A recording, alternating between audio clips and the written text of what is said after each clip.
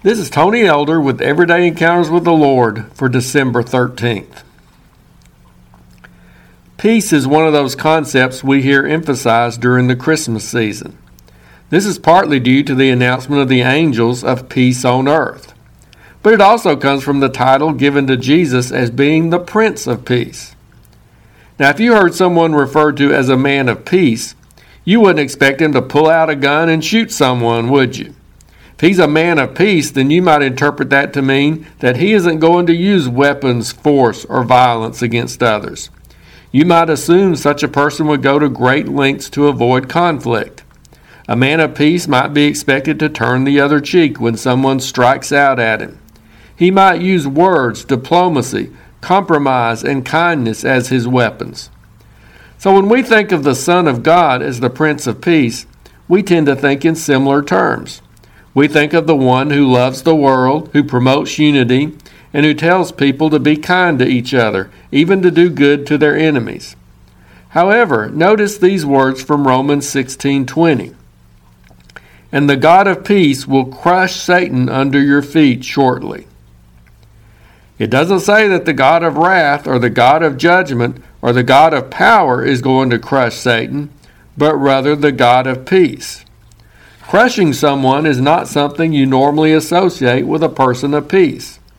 Maybe this reminds us that peace doesn't just come through avoiding conflict or through being kind or by means of compromise or diplomacy.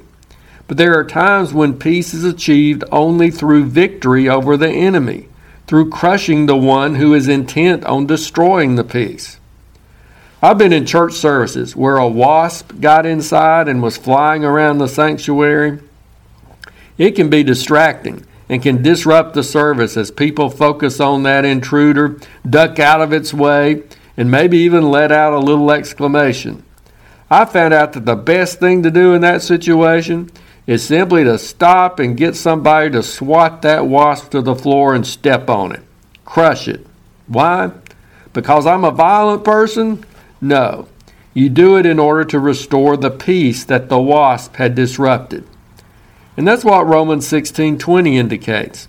The God who desires peace was going to crush Satan because he was disrupting the peace and needed to be dealt with like a wasp in a worship service. And that's what Jesus, the Prince of Peace, came to do. He didn't come to make a deal with the devil, but rather to destroy him. He didn't come to compromise with the enemy, but to crush him through his death and resurrection.